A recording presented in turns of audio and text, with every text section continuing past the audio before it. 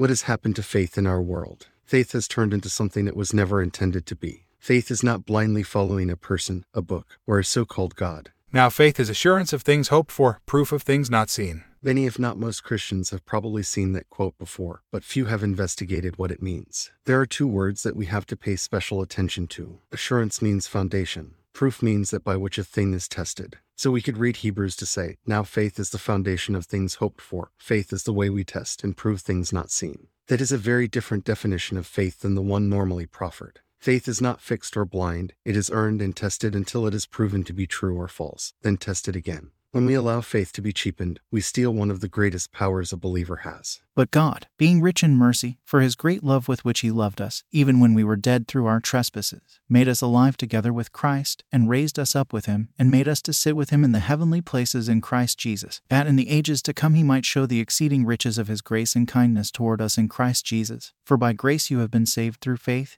and that not of yourselves, it is the gift of God, not of works, that no one would boast. Faith is a gift from God, so that no one can boast. Oh, how often have we heard people boast about their faith? That is how we know they have none. If faith is a gift, and is the foundation of things hoped for and the way we test and prove things not seen, how do we get some? Faith is the first of the 5 powers. Faith, effort, mindfulness, concentration, wisdom. Faith empowers effort. Effort builds mindfulness. Mindfulness forges concentration. Concentration strengthens wisdom. Wisdom fuels faith. So how do we start the cycle? Test all things, and hold firmly that which is good. We start with the test. When we are told that meditation will bring more stability to our minds, we try it. When I first started meditating, I was unsure as to whether it would work. So my faith was in the idea that meditation might stabilize my mind. My effort was to try meditating. I mindfully paid attention to whether or not meditation was helping me. I concentrated on the actions I was taking and studied the topic to make sure I was doing it right. I grew in wisdom, not only of technique,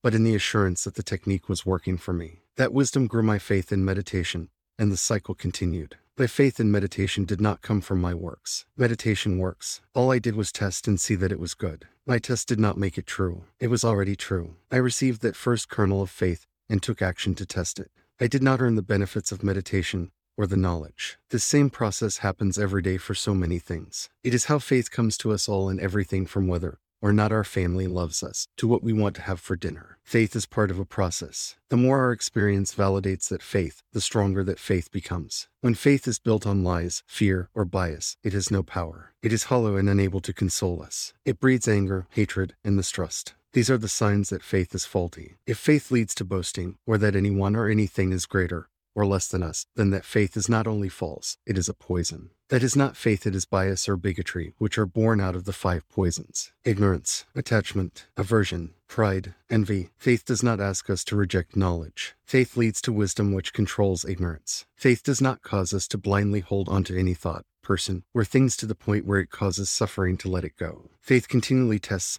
all things and holds only to what is good. Faith does not drive us to hate. Hatred destroys us. It is a fire in the soul that destroys all it touches. Hatred is never mindful nor wise. Faith does not breed arrogance. There is nothing to boast about in receiving a free gift. Faith does not agitate us to have what others have or make good that comes to others unbearable. Faith is a gift and is the foundation of things hoped for in the way we test and prove things not seen. That is true faith.